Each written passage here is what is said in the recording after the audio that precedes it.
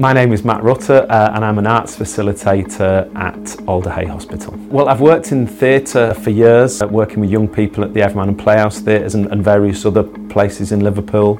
I've worked at Sunflower House in the mental health unit for about 6 years, and it started from there, and now I'm really trying to go into other parts of the hospital and do other little creative projects with lots of other young people. I go in and work in various different places in the hospital, whether it's the classroom in the mental health unit or the classroom on one of the wards, and I also go and do creative projects at the bedside in some of the young people's rooms. I'll talk to them about what they're interested in, what type of art they like, so it could be acting, it could be design, it could be filmmaking, and then we decide on a little project that they will create, and I facilitate that really, so sort of take their ideas and make it into art. Oh, the Converses.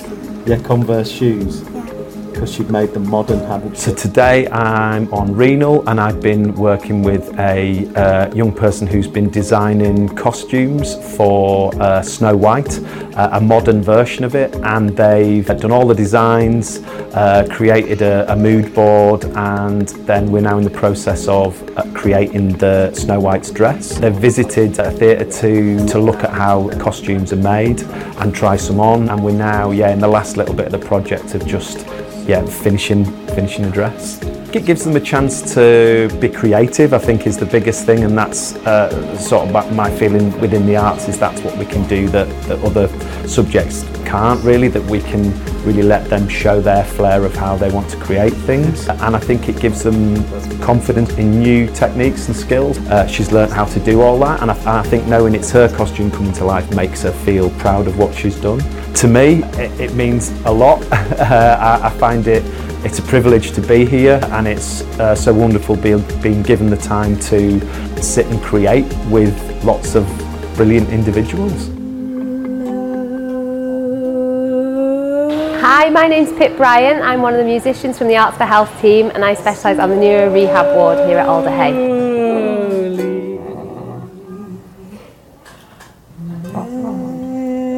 So this morning I've been working with a young patient, a young lady that I've been working with for many months now, and this morning we used the ukulele and the ocean drum, one of her favourite instruments, and I also played her my flute.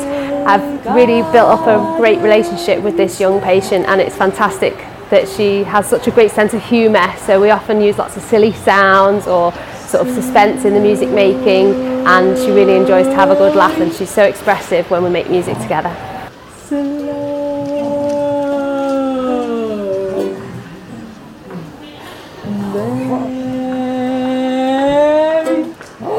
One of the really special things about working in the patient's bedroom is it's a really intimate space that they're letting you into, so I feel like that's an absolute privilege and very precious moments that you get to spend with the family.